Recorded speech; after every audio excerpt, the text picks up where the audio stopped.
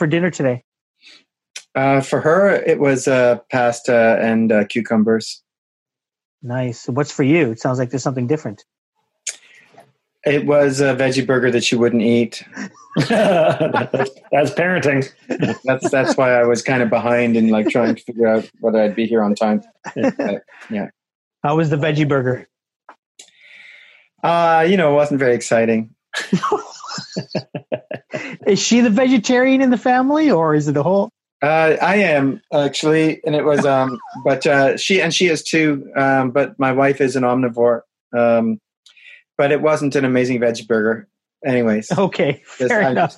When you have a kid, you try to expand their palate, and so there's certain go-to things for her, like pasta, but and cucumbers. But whatever. I'm always trying to do.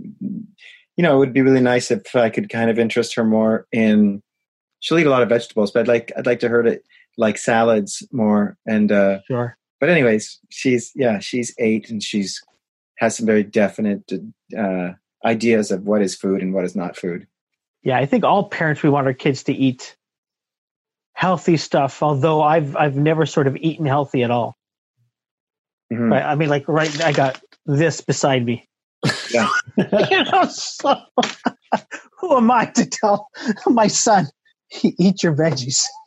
Yeah, well, it's an interesting thing. I mean, I'm kind of interested in, I believe that I think trying to force it isn't going to work. So, I try to set an example, and I try to, I make edamame. She eats it. I mean, I do different things, and, it's always really interesting to me how much of the lunch I made she, how successful it was, right? And and I have a pretty high, I do pretty good, in terms of, I don't mind the things that we rotate. And it's not a big deal, but I do want to expand her palate because it is mostly potatoes, rice, pasta are like the main things for her. Tofu, sushi. Oh, look at that. Sushi. Like a rice tofu kind of sushi. But anyways. Nice. I always had the rule with my kids. My kids are in their 20s now. And we're a blended family, 2 households. My kids were quite open to various foods. Kel's kids were not when we first got together. And so we always had a rule that on the fridge, I think, Kareem, I've told you this before, we always had a rule on the fridge was a list of the 3 foods you didn't have to eat. Well, you had to have a bite, but there were 3 foods you didn't have to eat. And if you took off one, like say ricotta was on one of the kids' lists because they didn't like the texture, you could remove ricotta. But if you removed it, you couldn't put it back.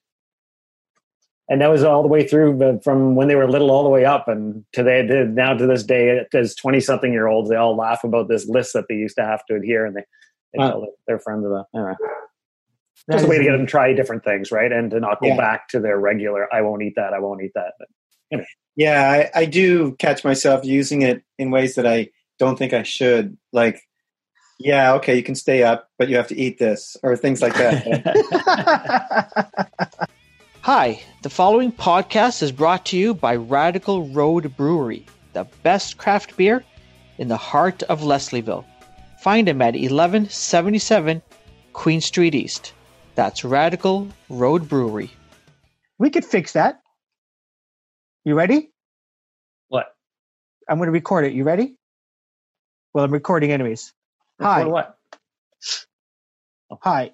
My name is not Bob Wiseman. Welcome to the music.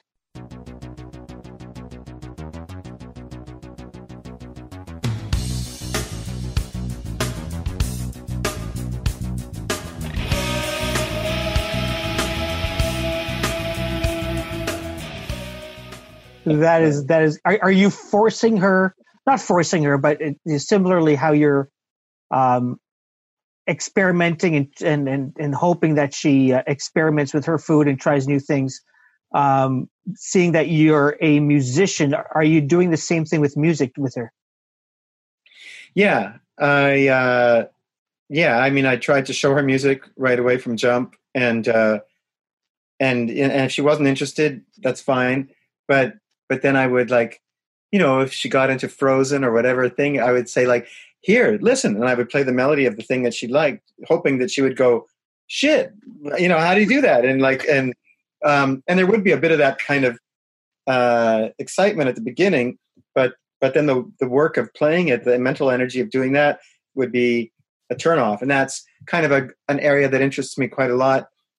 Part of the book that I have coming out with ECW Press, kind of a lot of the stories in there go off on some of those experiences of teaching and of and that interesting kind of position of consciousness, really, because that's really what it is, or that's what interests me, is like, how do I get this person, whether it's an adult or a kid, to to cross the bridge into where they're trying to get? Because a lot of people they get up to the first part of the bridge and it's rocking over and it's high up in the air, and they're like, oh, fuck it, forget it, and it's like it's like you've crossed it a million times, and it's like, no, the bridge, it works. And then it's like you're just trying to figure out how to reassure someone, that how to hold their hand, or how to get them to just walk across the fucking bridge. But it's just not, anyways, it's kind of fun. So anyways, at a certain point one day, one of her friends was taking piano lessons,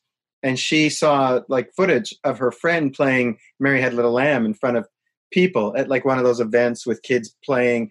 And then boom, she wanted to kind of learn it. And I'm like, yeah. And that was like a really interesting one to me too, of like realizing, okay, really peer pressure is like huge. And if there's a way that how can I capitalize on that? How can I help her? And of course, it's not about just like manipulation. If she's not into it, that's fine. But, and then I have conversations with other musical friends, and most of us realize, none of us were really off to the races as 5 and 6 year olds. Like a lot of people started playing when they were more like after 10 years old.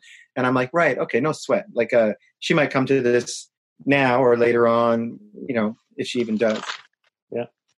So there's a passage in your book, I think earlier on, where you're talking to a student. And by the way, are these real? Like some of these back and forth with you and students, or are these stuff you make up? Both. Both. Okay. So there's a story where you're coaxing your student to like experiment, and I think play just on the black keys or something like that. Sure. So I'm wondering, do you teach the same way? Like, do you start with the basics, Mary Had a Little Lamb, or right away are you saying, press that key in the middle of all of this? Yeah, well, I kind of just, people are different. I get a sense of who the person is, and, like chemistry happens between people. So things just percolate inside me when I meet someone and they tell me about what they want to do, or why they called me. A lot of people, when they call me, will already identify certain things that they wish they could do. It does happen sometimes that someone is just like, show me anything you want, but that's more unusual. So, sorry, the short answer to your question is no. There's not a same template that I can use with everybody. Yeah. So you're not necessarily teaching, here's Johnny, he's 7 years old, I want him to learn piano. It's more, here's my son, Johnny, he's taken lessons for 5 years, but I want him to sort of go in a different direction. He wants more. Is that the sort of kids that you? Not really. I mean, it's more adults that I work with. I teach at the University of Western. I teach songwriting, and I teach other adults privately improvisation or songwriting. But it kind of just organically happened about maybe 4 years ago, because I was never really interested in teaching little kids at all. But then it became there always would be some calls from people who knew that I teach, and that would ask if I, would you ever consider? And I generally would say no. But then once I had a kid, and at a certain point I realized, this could be a play date. And play dates are a real big deal when a little person is 4, 5, 6, 3. And so then I started teaching 3 kids at once with my daughter. And that just and then as life went on and they went to different schools or whatever, and the trio was broken up, I continued to work with those 2 kids, which led to some other kids too, because I found it really stimulating. Because I found it really, it's a really different position to work with a kid than to work with an adult as a teacher, because the power dynamic is so different, and and because I really enjoy, respecting the kids' agency, and I really like playing this game of the problem is me, not them. So this is how you play that sequence, and they can't get it. To me, the answer isn't to yell at them. It's kind of like, how do I get them? It's it's up to me. If I'm any good, then I should be able to figure out how to get them to figure that out. And it's amazing how they just won't do. Like, they'll do fingering that is going to be painful to them, and sometimes. And I think, and I have a feeling that there aren't a lot of people like me who don't necessarily kind of get upset and try to correct their fingering if they won't correct it. Because I stop and I kind of do think about adults I know who do wacky fingering and whatnot, and it's like. Mm-hmm. That's just not. It's not about like I think lots of adults feel like screaming at kids when they're not getting their way. The adult, or feel like getting heavy and telling them the rules, and they do it with other adults too. All sorts of people tell students that are older, "This is how Bach means it," as though, and Bach's been dead for 200 years. I mean, they fuck off that you know how Bach means it, but they will be filled with a sense that they know, and that happens all the time in medicine, in architecture, wherever you go, in radio etiquette, like you'll have people that'll just say, "This is the way it has to be, asshole." If you don't know, like, as though they are an authority on it. And if you know anything, you know that no one is, that anyone can reinvent things all the time. That is hilarious. How did you get introduced to music? Musical family. Okay. Tell me about that. Father, mother, everyone? Yeah. Well, my mother, no, my dad didn't play, but I have 3 brothers, and everybody played when I was growing up. I mean, I didn't realize it was not the kind of usual situation. Okay.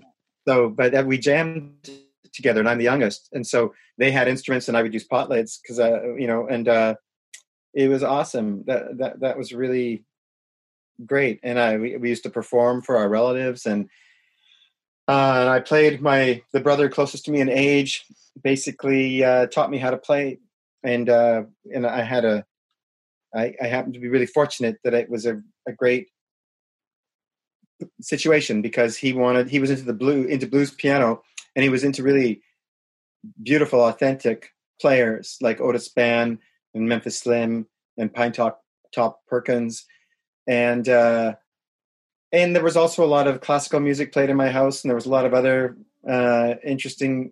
And my brothers were all born in the 50s. I was born in the 60s, so all their records were largely the Beatles and Dylan, and it was awesome. Like the stuff that the library I grew up with.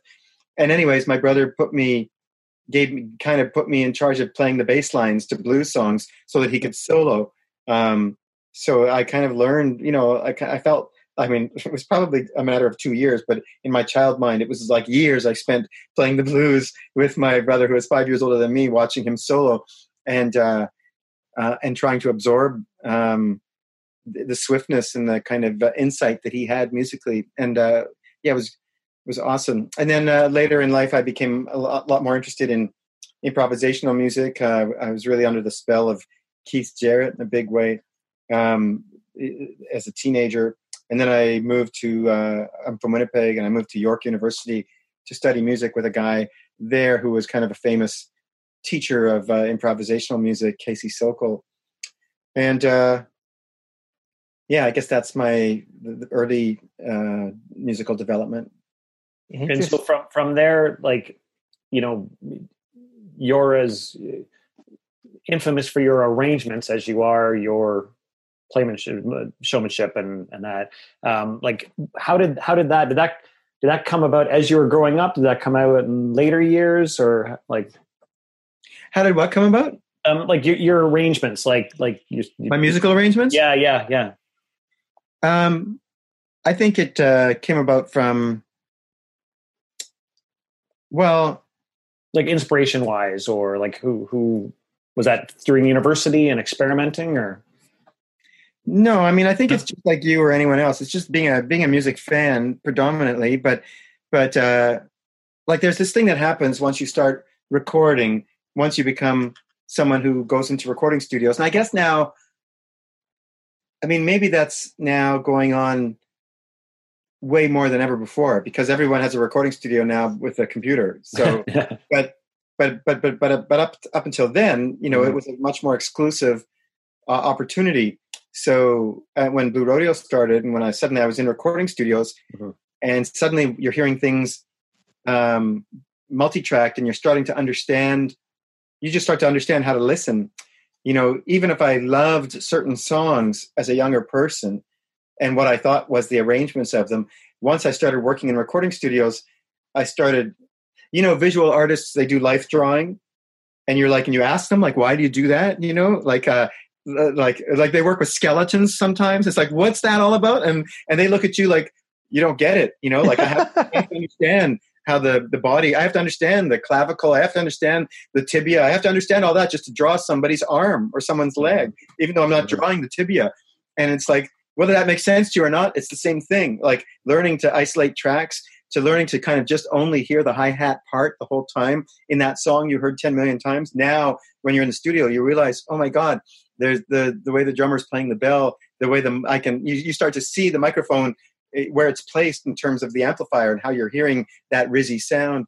So anyways, those things start to add up. And I think that is a big part of what inspired my analyzation and interest in arranging music and in methods of arranging music.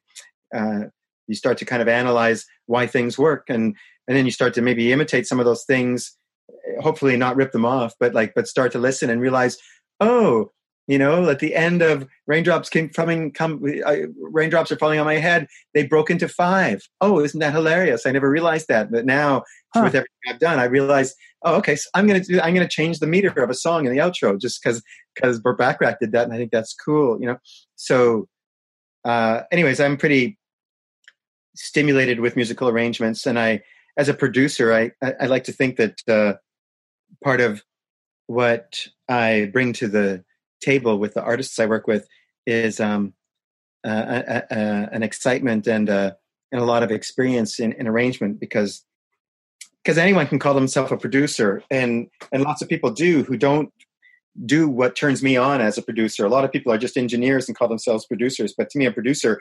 does arrangements that should hopefully freak you out. So I'm wondering, as a producer and somebody who likes, I can't remember that phrase I used, but the type of music that sort of took you to York University. But so as a producer, do you listen to music the way you used to, like as a kid enjoying music, or do you listen to music and go, shit, I would have done that differently, or yeah, I like what the producer did on that one? Yeah, all those. All of them? All of those. It's like you have the experience yourself, no doubt, where you see other people interviewing people and you realize, oh, they're interrupting the guy they're talking to. I would never do that. Or you realize that, like, oh, they made a transition into talking about this area seamlessly or whatever. I mean, whatever. You're right. Field, you start to admire other. You gain expertise, so you start to notice other expertise. So it's up to you. You can still have the experience of watching it as though you're ignorant, but it's not fun that you know a lot and can watch it knowing a lot. That is so true. You recently went back to York to do a master's in environmental studies. Yeah, that's almost totally random, but the more I read about you, it's like, oh yeah, of course you would do that. But I want to ask why. Well, I'm trying to position myself to work as a teacher in the university system. Okay. I'd like to try and find that kind of job. So you got to have the paper, basically. So I'm doing a PhD now in Guelph at a place called the International Institute for Critical Studies in Improvisation, which is a mouthful. And I was going to ask if you made up that name. Yeah. No, I mean, it's called the IICSI. So that's why. The environmental studies, I knew about the environmental studies program for a while. I'd met other people that were students of it. And I met some of them at my shows who were fans of some of the songs and things that I was doing. And the more I talked to them about what they were doing, the more it resonated with me. and my work as a musician and a songwriter, I don't know if I don't know if I would find a home in the music departments as easily as I would in the environmental studies department, because they were way more wackadoodle. Like, they were way more about the inner environment as well as the outer environment. And plus, people could do their final project. They could write a series of songs for their final project. They could write a play. They could make a film. They could do all sorts of more off the wall ways to render their final work. And music school would be ordinary, straight kind of music school stuff. And I kind of just felt I've already lived a lot of life in the music world. And do I want to be in a position where I'm discussing, a 13th chord or what Mozart wore on Tuesdays? I just kind of I want to do something else that has to do with trauma and songwriting. Oh, that's I didn't think would fit in music school, but I realized all these environmental studies people, they're totally into it. They were. As soon as I brought up the different kinds of things that interested me, they were like, "Oh yeah, sure, that's really cool." And I'm like, "Yeah, okay, good." So it's as simple as that. You found a home.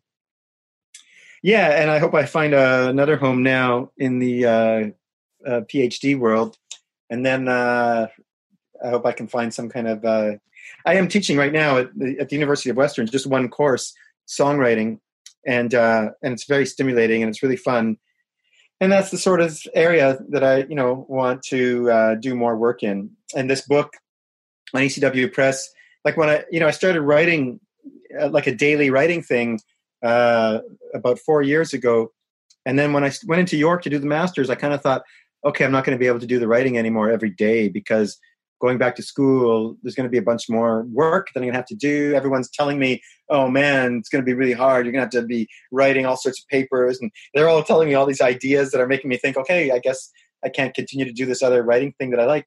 But as it turned out, I pulled it off, and it wasn't so crazy. And I had a lot of fun continuing with my personal writing. And so I lost the thread. I don't know why I was saying all that, but okay. When you were talking about in terms of for your schooling, mixing with people who are doing visual and musical and that kind of thing, like you're well known for mixing that in your performances. That's right. Now, right. So is that, I mean, I'm sure that was part of it. So like, how did you get into mixing all that together? Well, I've always loved, I'm not sure how I got into it, but I've always loved all the arts. I mean, being from a smaller place, once I got to Toronto, Toronto's never lost, its stimulation factor, how much theater and dance and film and music and painting is going on here. So, and I haven't really met a lot of other people in those places like me who jump around between a lot of the different things. More often than not, the musicians go to the music things and the dancers go to the dance things. Mm-hmm. But I and I'm not like an expert in any of those other things, but I've always been a fan.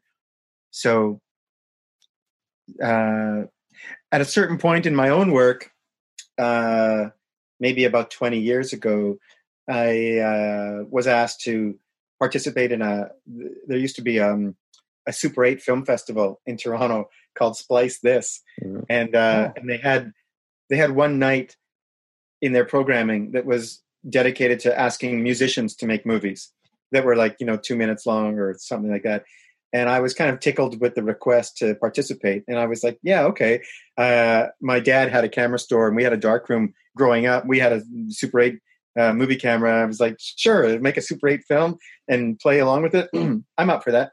And I had a lot of fun making it. And I had a lot of fun discovering all these kind of wacky Super 8 artists at that festival. Some of them musicians, but most of them interesting visual art people. And I kind of just that interest, and I thought, and the film I made, I thought was really clever and funny, and everyone seemed to be just totally bored when it played, and that really kind of pissed me off. So I kind of was like, okay, I kind of want, I want to come back and see if I can like do something better. That like I want to see if I can hit it out of the ballpark, like these other people there were 2 or 3 people that really just destroyed me with like how amusing their work was, particularly a guy named Robert Kennedy. So, The Robert Kennedy? Pardon me? The Robert Kennedy? Well, yeah, in Toronto, there's okay. Yeah. the Toronto version. He's a filmmaker and a film editor, and I think an actor as well. I mean, the Leslie Spitz Trio there was a member of the Leslie Spitz Trio named Jack Nicholson. I mean, that's too bad. Some of those people, that happens in life. But anyways, so I started making films, and that kind of morphed into making videos as well and making animations. And in the 2000s, I worked more solo than with a band. But I would travel with a screen, and I started making films about my songs, and so I would accompany the film, and it was a very interesting experience of being kind of simultaneously the leader and the sideman. Mm-hmm. I'd be singing a song, and I'd look out at the audience, and they're all watching the film, even though I'm right here in front of them singing. It was great. Yeah, well, you talk about that in this book. Where you guys go to a concert and you're sitting so far away that you just end up watching the screen, and you're not close enough to watch the performance. I'm curious about that because I remember when we first started talking, we were supposed to be doing this in a bar, and you were going to, I think, play piano or play keys and show some films at the same time. Yeah, exactly what I do. I was offering to do that. Yeah. What are your thoughts about that? Is that just playing around with different things that interest you? Well, my thoughts about it, yes, it is about playing around with different things that interest me, but it's also about, being in 2020. It's also about the fact that, we have a certain sophistication from so much performance experiences that audiences are up for that.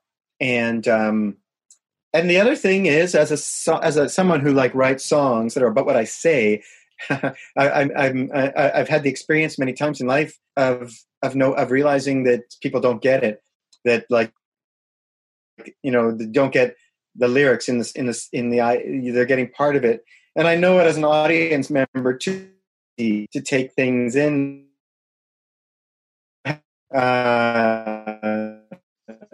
Really kind of brings more people directly, I think. Interesting. Sorry if we seem to be pausing a lot. There's a glitch on one of our sides, so we'll fix that when we save this and record it or upload it. I wanted to ask you, Bob, about this instrument.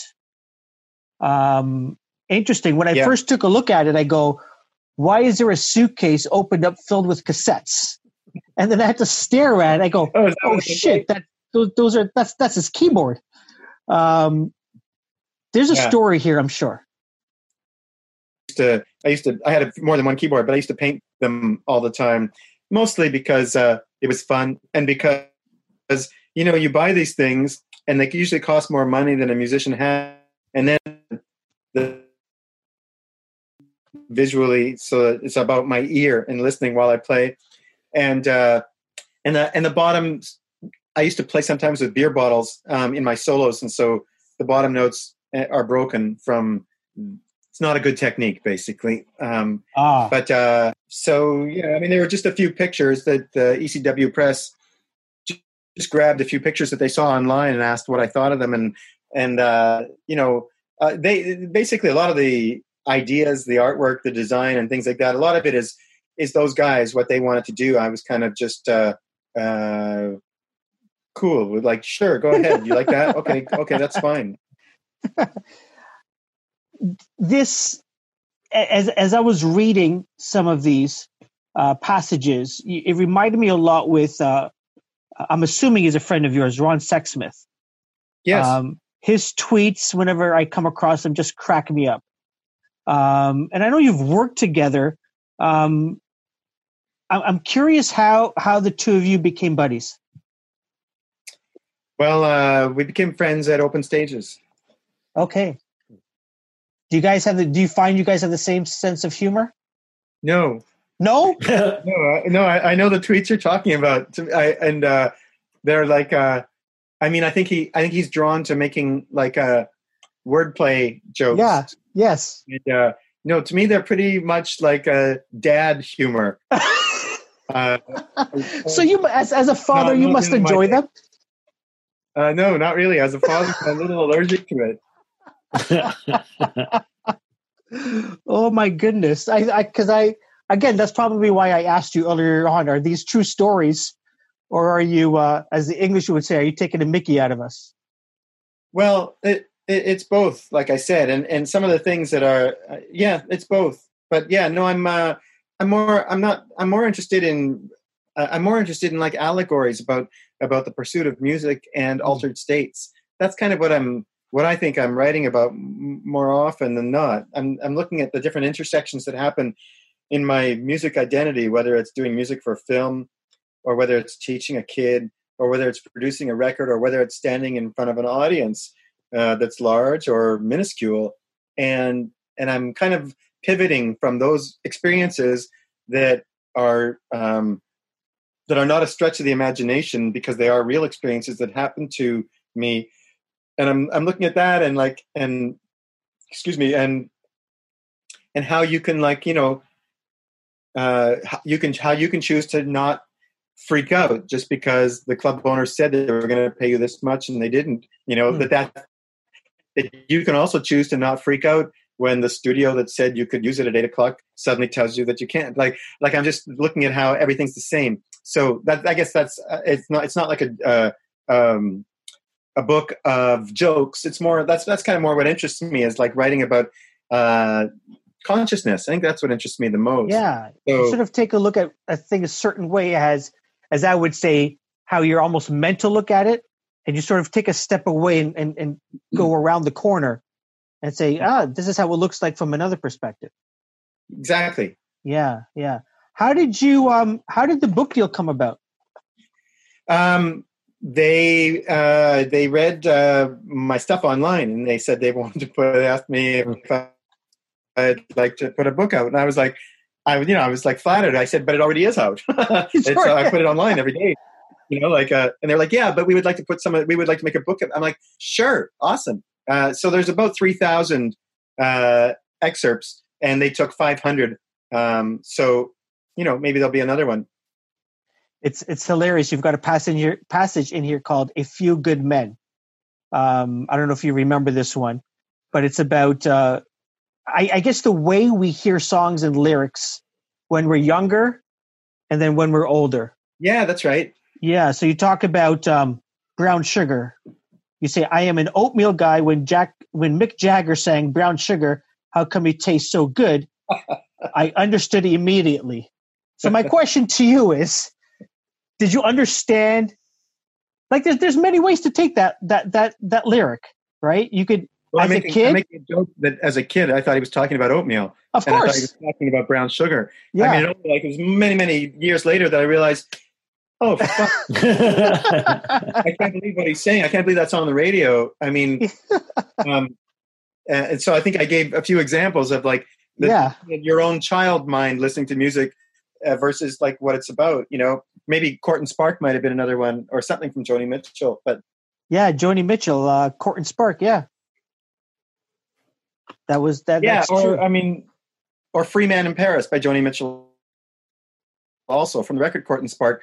She, as when I was a kid, I always thought she's calling herself a man, and that's fine. You can do that in English. You can use, many people don't anymore and try to say humankind instead of mankind. Sure. And a lot of women have put their foot down about like how shitty that feels when people use man as the catch-all. But I thought in my younger mind that when Joni Mitchell sung "I'm a Free Man in Paris," she was kind of appropriating man for herself. And it was like years later that I realized, oh, it's about David Geffen. It's about the guy that owned the record company that she was on. And it's like, oh, it makes so much more sense understanding what it's all about and everything. So that's just fun. Yeah. Yeah. That's just another thing about, sorry to cut you off, but it's just consciousness, the consciousness of listening. Yeah. which brings me back to sort of when you're playing music and you want to show the visual to sort of pair up with what your lyrics are. Neil Young said something about not wanting to explain songs because it's out there, whatever people get, they get, and he's cool with that. He didn't always want to explain that Old Man was not about his dad, right? it was about the dude that he bought the ranch from. Uh-huh. What are your thoughts on wanting to make sure people know exactly what you're talking about? Well, I don't think you can. I mean, like, I don't mind talking about what something's about, including saying that I don't want to tell you what it's about if that's how I feel. but the thing is, yeah, I'm not.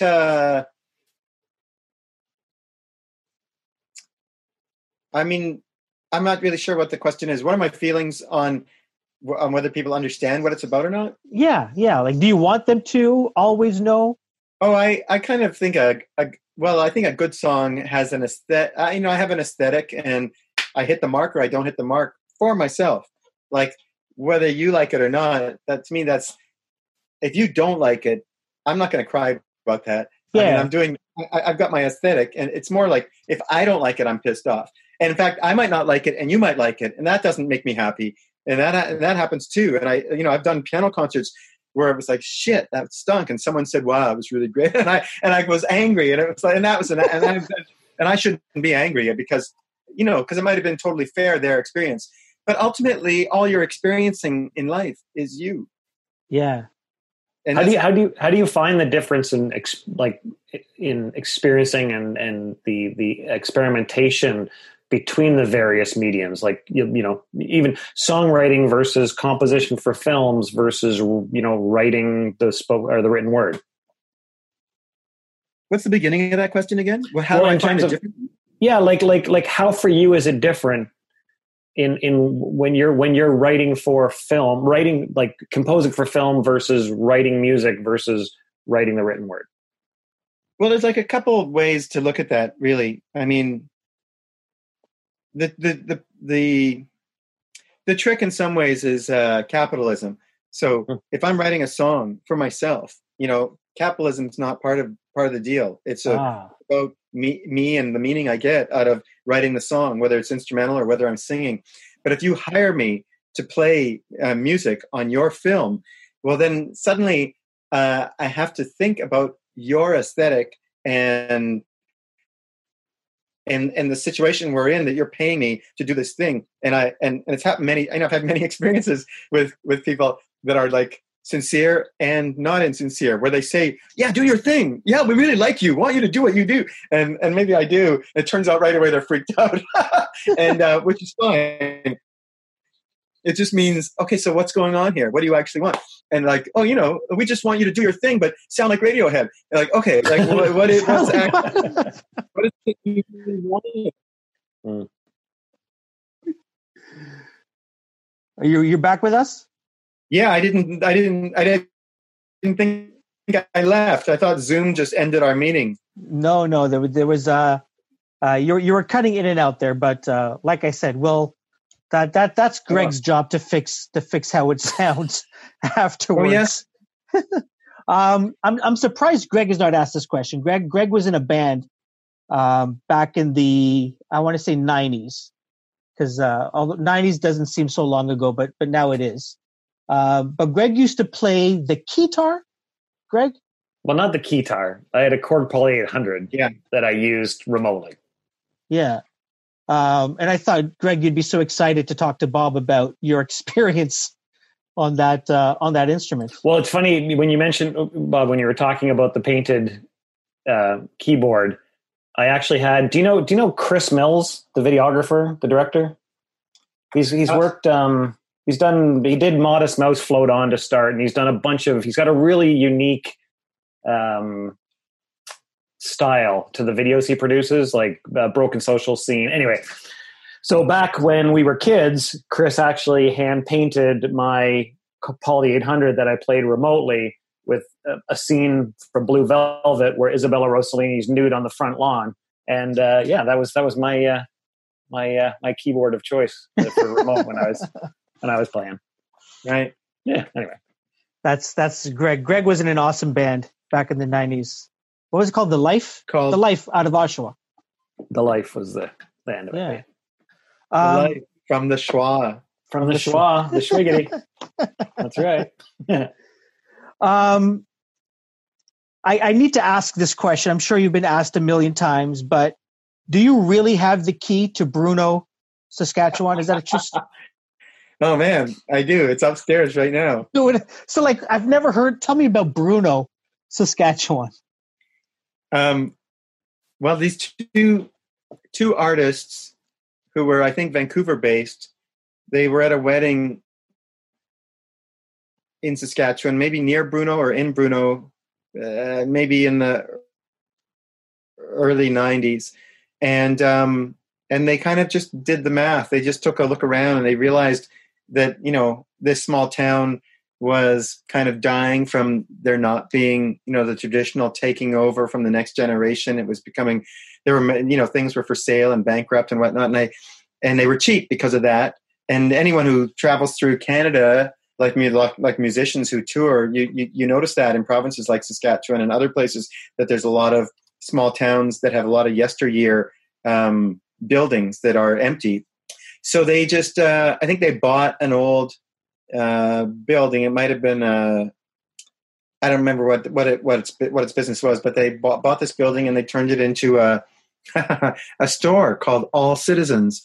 And then they started inviting different people to come play.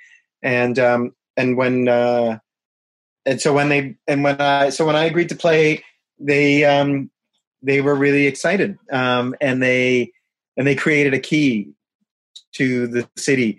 I was touring with Jeff Berner, and so when we played together, they stopped our show in the middle of it, and they had a ceremony where the mayor presented us with this like woodcut large key to Bruno, and Jeff and I, kind of haphazardly have traded it off each year ever since. Like when he tours to Toronto or when I go to Vancouver, and we make a little performance out of handing the key back to each other, and then it's in our possession for the next year or two or three. And then they at one point they had Julie Doiron went and played there, and they had and they made like an official Julie Doiron week in the town of Bruno to celebrate her coming to town. And they were very creative, interesting artists, doing what artists do. Nice. So have you ever been back to Bruno? I have. Do you get like a free drink at the bar? Do you get to sit in the mayor's office? There's no bar. Yeah. There's no bar. No, it's that small. You get the speed. I hope you get the speed down whatever street runs through. I think there's no cops. There's nothing there. There's just the key and you've taken it. No. There's businesses. There's like there's 3 or 4 or 5 or 6 things, but yeah. Like you've worked with so many different musicians. We talked about with Ron Sexsmith. Like, how do you find you start working with musicians? Is it like they reach out to you, or do you collaborate, or you know what I mean?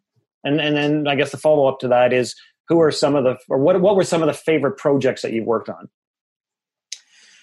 Well, I've been working on a record for the last 3 years for Robert Priest, and I hope we can mix it. I think we can.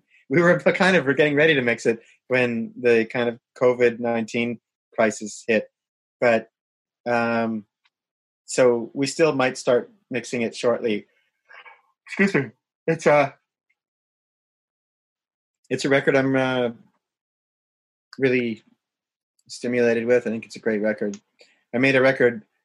I had a friend who was a mentor to me named Sam Larkin, who died in 2013. And that was I've worked with lots of people who don't have much money, and I don't say no if I'm into it and they don't have money, but it just takes a lot longer to finish if that's the case. And so Sam had nothing, and he was dying, and he was an older man, and so I started that for him in 2009, and then he died in 2013 before the record was finished, and it was a real shame he never got to hear it, because I produced a record for him. One of the first records I produced for anybody was for him in the 1980s, and he was very grateful, and he loved that record, and he told me many times how much he loved it, how he felt it was the best thing he'd ever done, blah blah blah.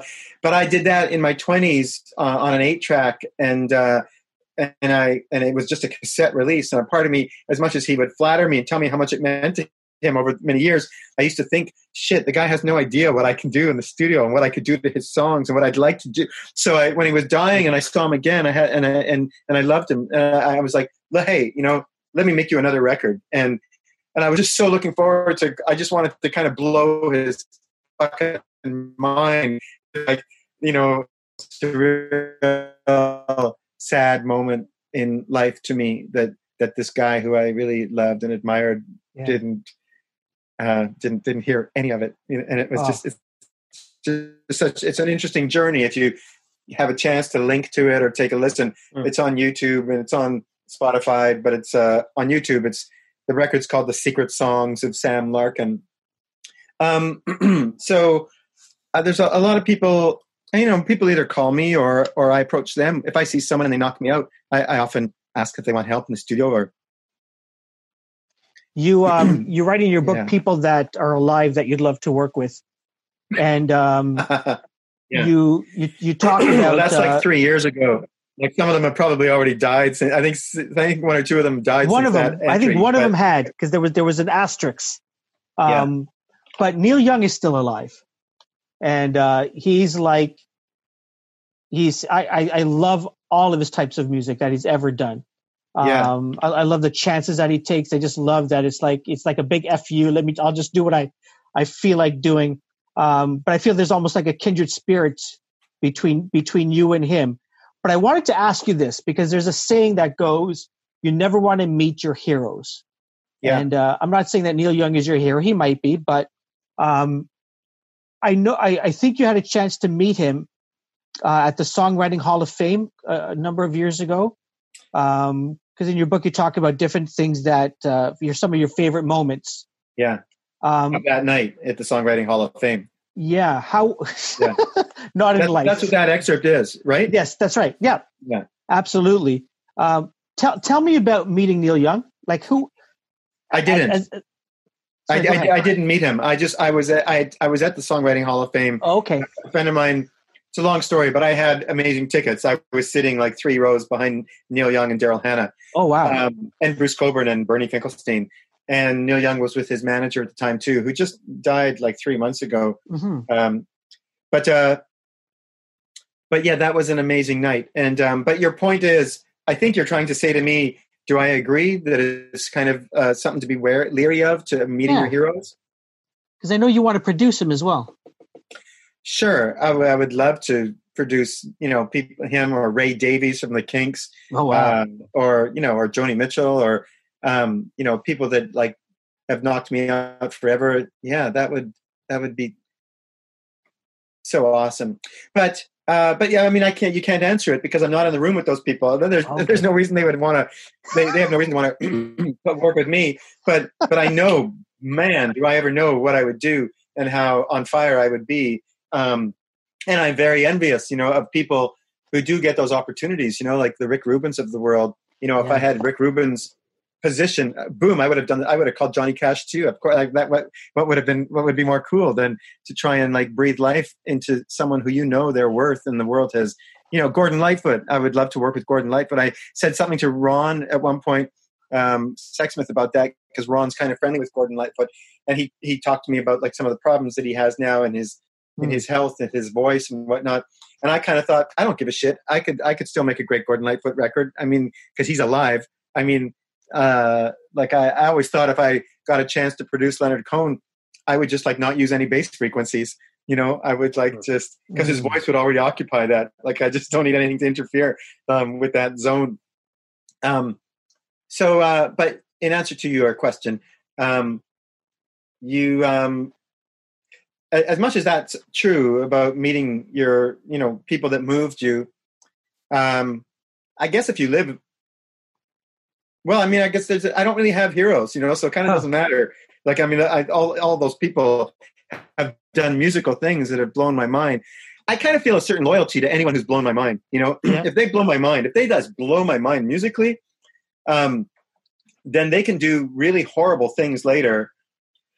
And it's very confusing. It's very confusing to me what happens next if a person does something horrible, because I can't just write them off, no matter how horrible it is. And I can see that they did something horrible and that you should stay away from them. But the thing is, they did this other thing musically that totally, reduced me to a babbling idiot. And like, if you do that to me on some kind of physical level, I just feel like I owe you something. And it's like, I'm always going to feel like I owe you something, even if later I hear you're a pig and you're rotten and whatever else, and if that's true, it's true. If you're a pig and you're rotten, so okay, I guess you are. But anyways, when you were 23 or 33 or 43, you did that thing.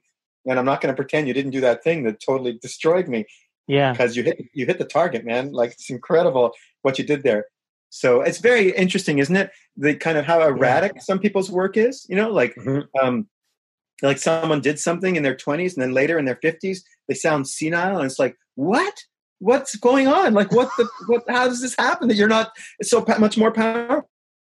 Again and again. Warren Zevon is another one. Man, just destroyed me. In terms of, throughout the career, the songwriting, Who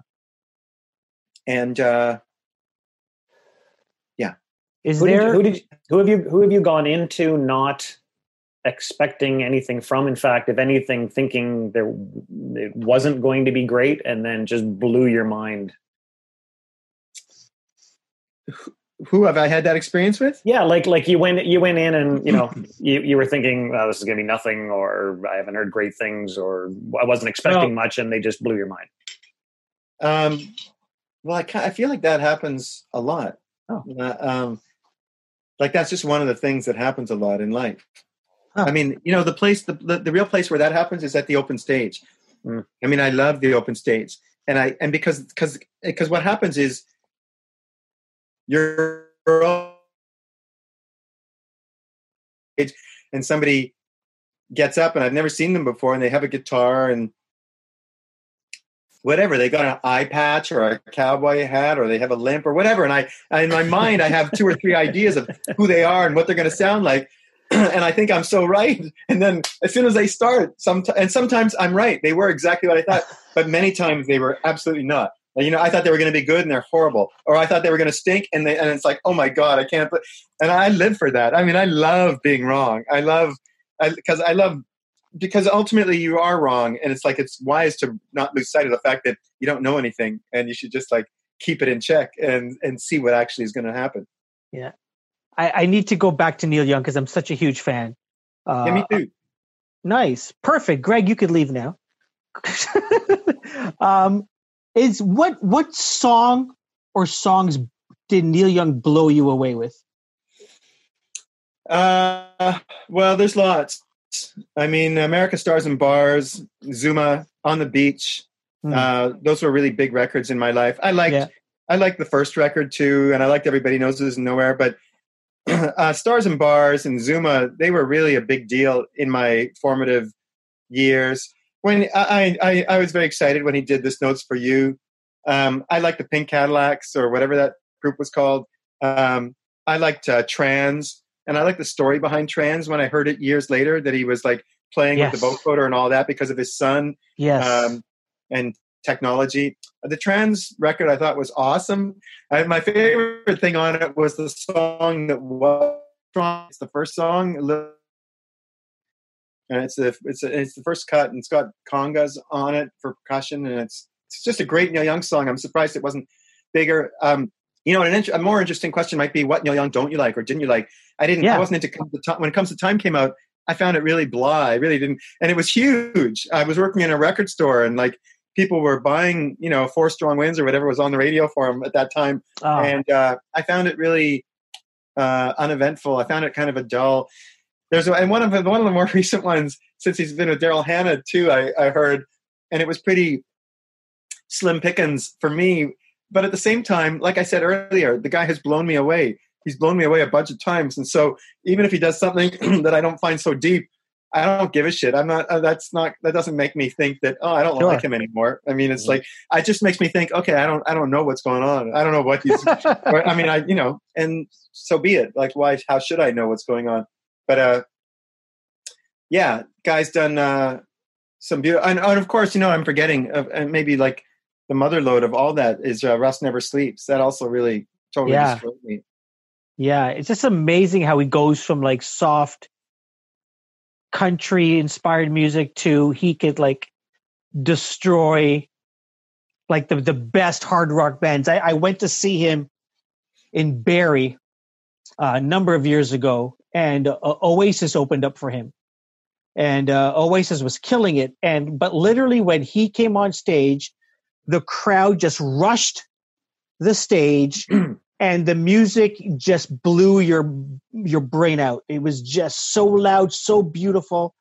I fell in love all over again with Neil Young at that show. Are there shows that you've been to that have stuck with you through time? Yeah, 2. Oh wow! plus many open stages. I mean, I love the open stage. I've been blown away there a lot, but the big shows in my life were seeing Sun Ra in New York in 1985, and seeing Laurie Anderson at an art gallery in Winnipeg in, I think, 1979. Okay. As a teenager. That was kind of like, those were the 2 kind of ecstatic concerts. Like I couldn't speak the rest of the night. I didn't know what life was about anymore after I saw it. But I knew I knew I wanted to kind of be their friends. I knew I had something in common with those guys. Nice. I want to talk about music today and music upcoming. Greg and I had a discussion, I think it was last week, Greg, about Spotify. We were talking about Spotify, and we were talking about how much money they're paying Joe Rogan, and Greg's getting upset that our artists aren't making any money off of it. What are your thoughts on music today and how people are consuming it, mostly through streaming? Good, bad, indifferent? Does it bother you? It doesn't bother me. To me, it's not a new story. Musicians not making anything is an old story. Yeah. So people being upset about that in these current times, I kind of feel like, guys, have you been paying attention? I mean, like, it's just even so. Daniel Ek as well. Is that how you pronounce his last name? The guy that owns Spotify? Yeah. He's a pretty interesting guy, and to me, he's not like a ripoff artist. I mean, he's been, if anything, he's been trying to do kind of the research to make it all work for the musicians and the record companies. Like the deal of being paid so little is a lot of that, I think, still has to do with like the relationship people have with record companies, because they make royalty payments separate from what you make from streaming. But we shouldn't lose sight of the fact that the world of distribution was kind of previously a monopoly, and now it's not. Everybody can be online. Mm-hmm. It's just that we're inundated with everybody. But Spotify, it's pretty easy for you to be on the platform and to be available. So a lot of musicians focus on, but it's like a 0.4 of a cent kind of thing, and think that that's the end of the story. I don't think that's the end of the story. There's a great podcast interview with Daniel Ek on Freakonomics. I think it's from this year, from 2020. I was recently listening to it, but I kind of download a bunch of the Freakonomics podcasts, so I don't remember what sequence it's in. But I found him, like he started Spotify when he was like 23. I mean, he was just into Napster. He was just a working class kid. He just kind of basically said, okay, I can spend $15 on a CD, or I can make it free on the computer. And it was kind of just like a no-brainer. And it's like, and he's just basically describing the consumer experience. So, I think his position is to try and position the artists to be able to enter the arena of having their music heard. Then what you do next with promoting yourself, with traveling, with trying to get more attention for your work, that's more your job, or your job with other people, whether that's publicists or record companies or whatnot. So I don't think, like, a lot of people frame the whole story as though it's about how much you get from SOCAN when you're played, how much you get from Spotify when it's streamed, and there are many people who feel like that's a fight that they're going to somehow win and stop streaming. And it's like, guys, that's been over for more than 10 years. The CD's dead. Like, sorry. Like, I mean, ask someone who was born after 1980, and they'll tell you, like, that's the difference. There's a cutoff where people are there's another angle to all this, again, which is capitalism, which is the fact that we're trying to figure out often how to make money from music, and which is fine, but it's interesting in the COVID-19 thing that it's suddenly a little bit short-circuited, that like, oh, we're all kind of a little bit frozen out of making use of the capitalist system that we're in. We're kind of seeing the capitalism suddenly frozen for a second too. The capitalism that's otherwise kind of wallpaper, kind of invisible as we go about doing everything else. And everyone's trying to figure out, oh, how do I get by right now? Because capitalism stopped. Like what I love about that is the fact that capitalism isn't natural. I mean, that's something people invented, and we're busy living with it as though it's some natural thing. And so, and same with music. Like, it's like creating music and doing that. It might just be about making music. It might just be about the joy and what's fantastic about making that. There are many people for whom it's only about, what money could I make from that, or about their fantasy of what that song will do financially. Congratulations. But that seems kind of like madness to me, if that's like your primary. True. I think the primary thing should be the pleasure out of the aesthetic of saying something or creating something instrumentally that's powerful. So I don't see streaming as a threat. I see it as like, what's going on, as like the kind of contemporary situation of how music is delivered and how it's consumed and how it's acquired and how it works out economically. I don't know, I don't know what the end of the story is going to be, but it's not a new story that there's hardly any kind of give oxygen to like being angry about that. It just doesn't seem like you're really seeing the big picture. Fair. What do you think of? I'm curious to get your opinion on what's on the radio. Well, not the radio anymore, but what kids are listening to. Everything from like Drake to Billie Eilish. What do you think of pop music today? Well, because everybody can be online, and because everybody is, there's too much. There's too much to really answer that question as though I know what kids are listening to. But I notice the things that are being sold, as the new stuff. I know how Drake is being sold and how Billie Eilish is being sold. And there's a lot of artists that are actors. There's a lot of artists that are models, that are like manufactured musicians, right? So basically, those don't hold really any value to me. Those are kind of like embarrassing. Those are kind of like, they make me feel kind of awkward that a bunch of people are thinking that those are musicians, and that they're like, including my daughter, like as she absorbs the stuff that she's hearing and on the radio that other kids are into.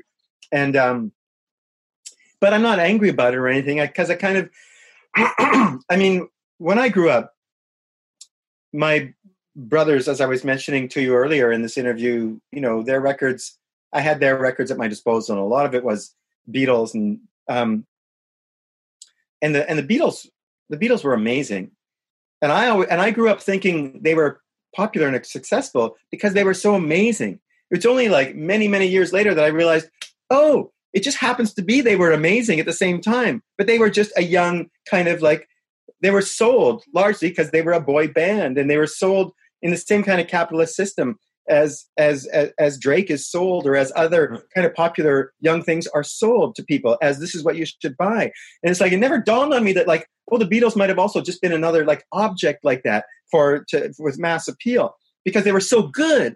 I kind of thought, no, everyone loves this because it's so powerful, but that's not the case. It's just it's just really fortunate. It's just really interesting that it happens to be really great, because that's exceptional. That's not generally the rule at all. Mm-hmm. That's what you end up realizing, or at least that's how I see it as life goes on. So things will always be propped up that are hollow. Things will always be, at any given time in the arts, in all the arts, whether it's music or theater, you'll have all sorts of people that are successful that are not very good. There's all sorts of like really mediocre things that are celebrated as being the shit that aren't the shit, and a certain amount of people are really incredible. And that's just part of life. And not everyone sees, and for a lot of people, the way I'm speaking doesn't make sense. For a lot of people, the things that are the mainstream success stories are very legitimate and deserved. And that's fine. That's the way life is. But there's a smaller amount of people for whom great art is made by a smaller amount of people.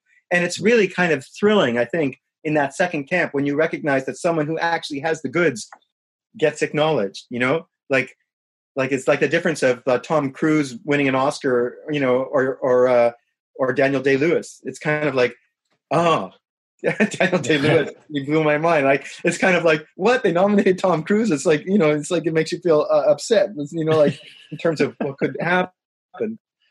It was almost like that. It was almost like that movie that was recently made. Oh my goodness, by this huge director. Oh my God, it was on Netflix and it was nominated for an Oscar.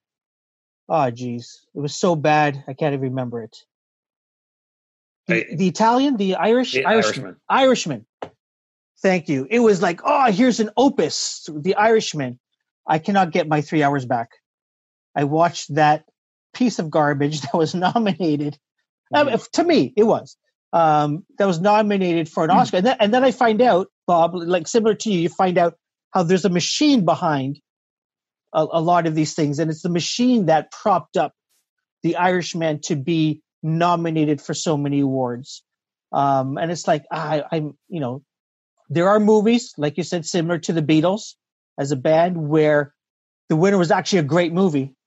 But after this past year, I am not impressed with whomever gets nominated.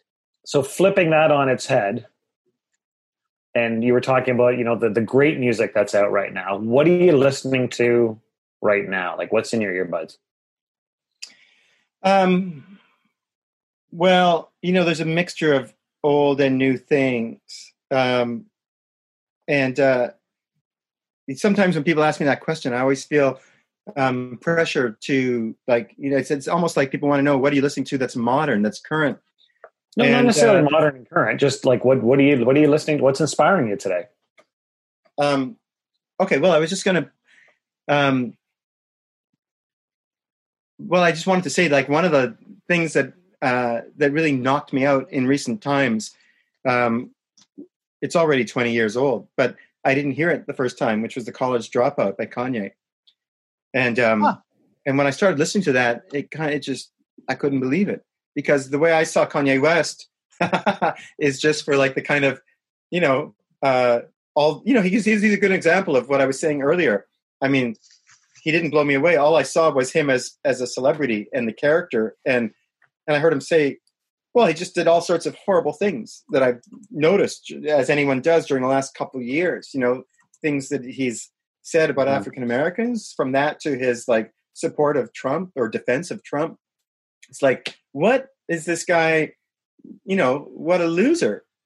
And then I heard this record that he made, The College Dropout, and I couldn't. And I was like, it killed me the way any great record kills you. I mean, I was beside myself. I was telling everybody I knew who also might have missed the boat like me the first time.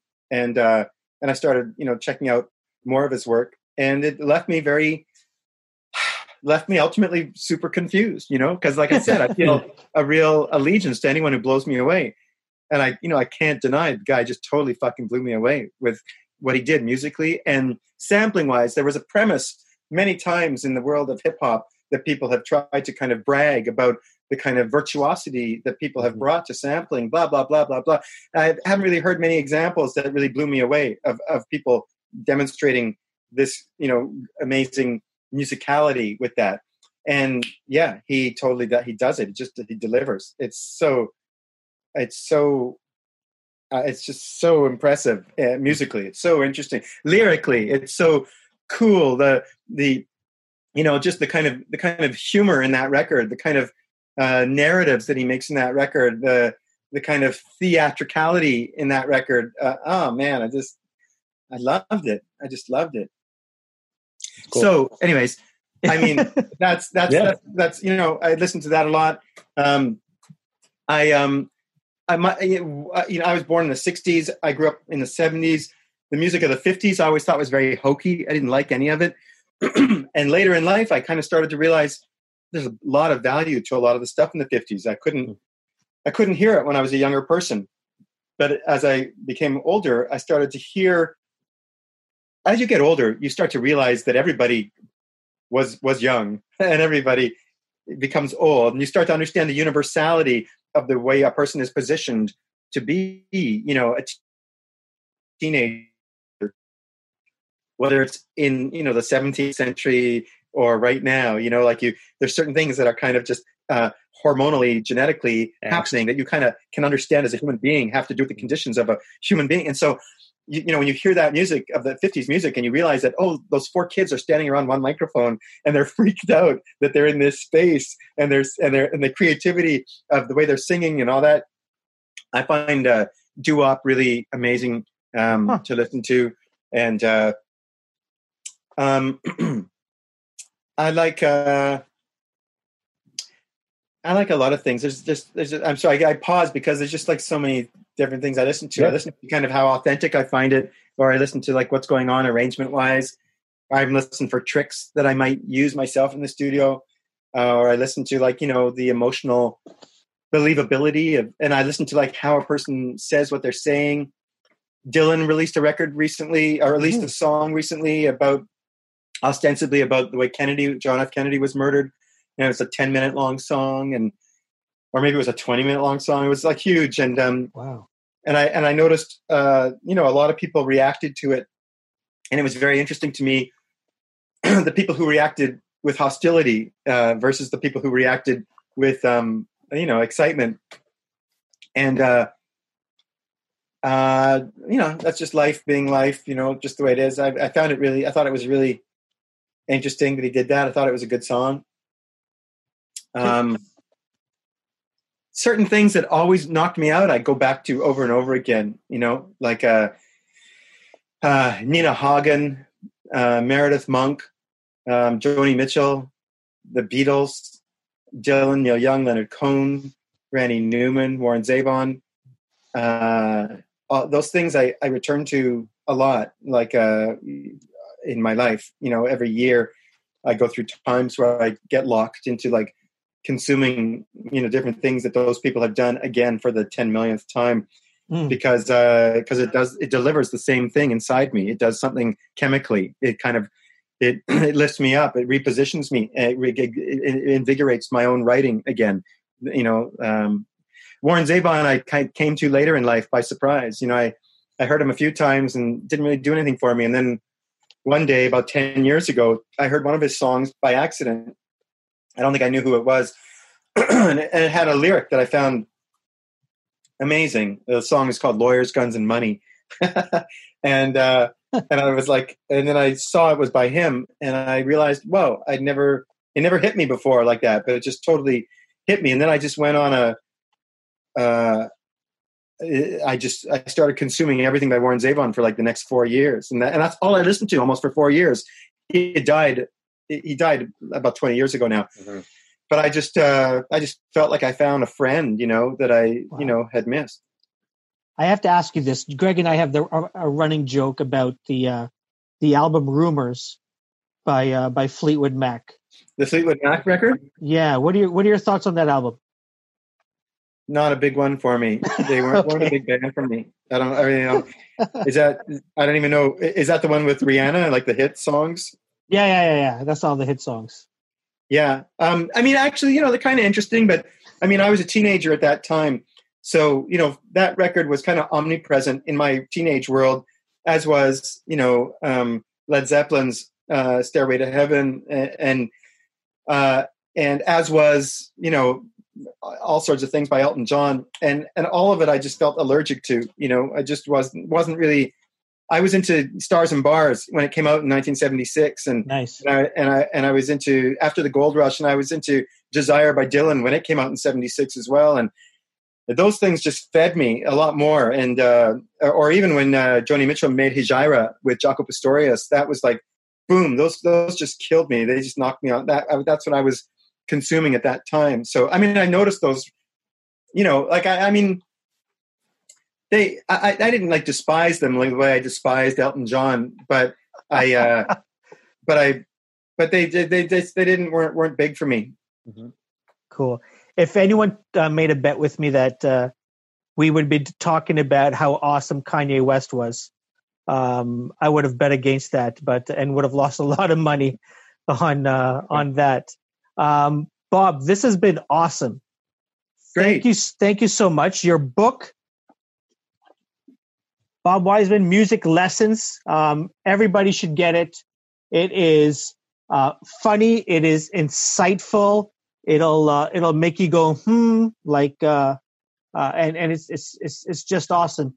Other than that, Bob, I don't know. I know you have a website. I don't know if you want to plug that as well. Well, you know, it's bobwiseman.com. It's pretty simple. Awesome. Okay. Bob, thank you so much. This was fun. Yeah, thanks, Bob. My pleasure. Nice to meet you guys. Likewise. Thanks. Bye. Cheers.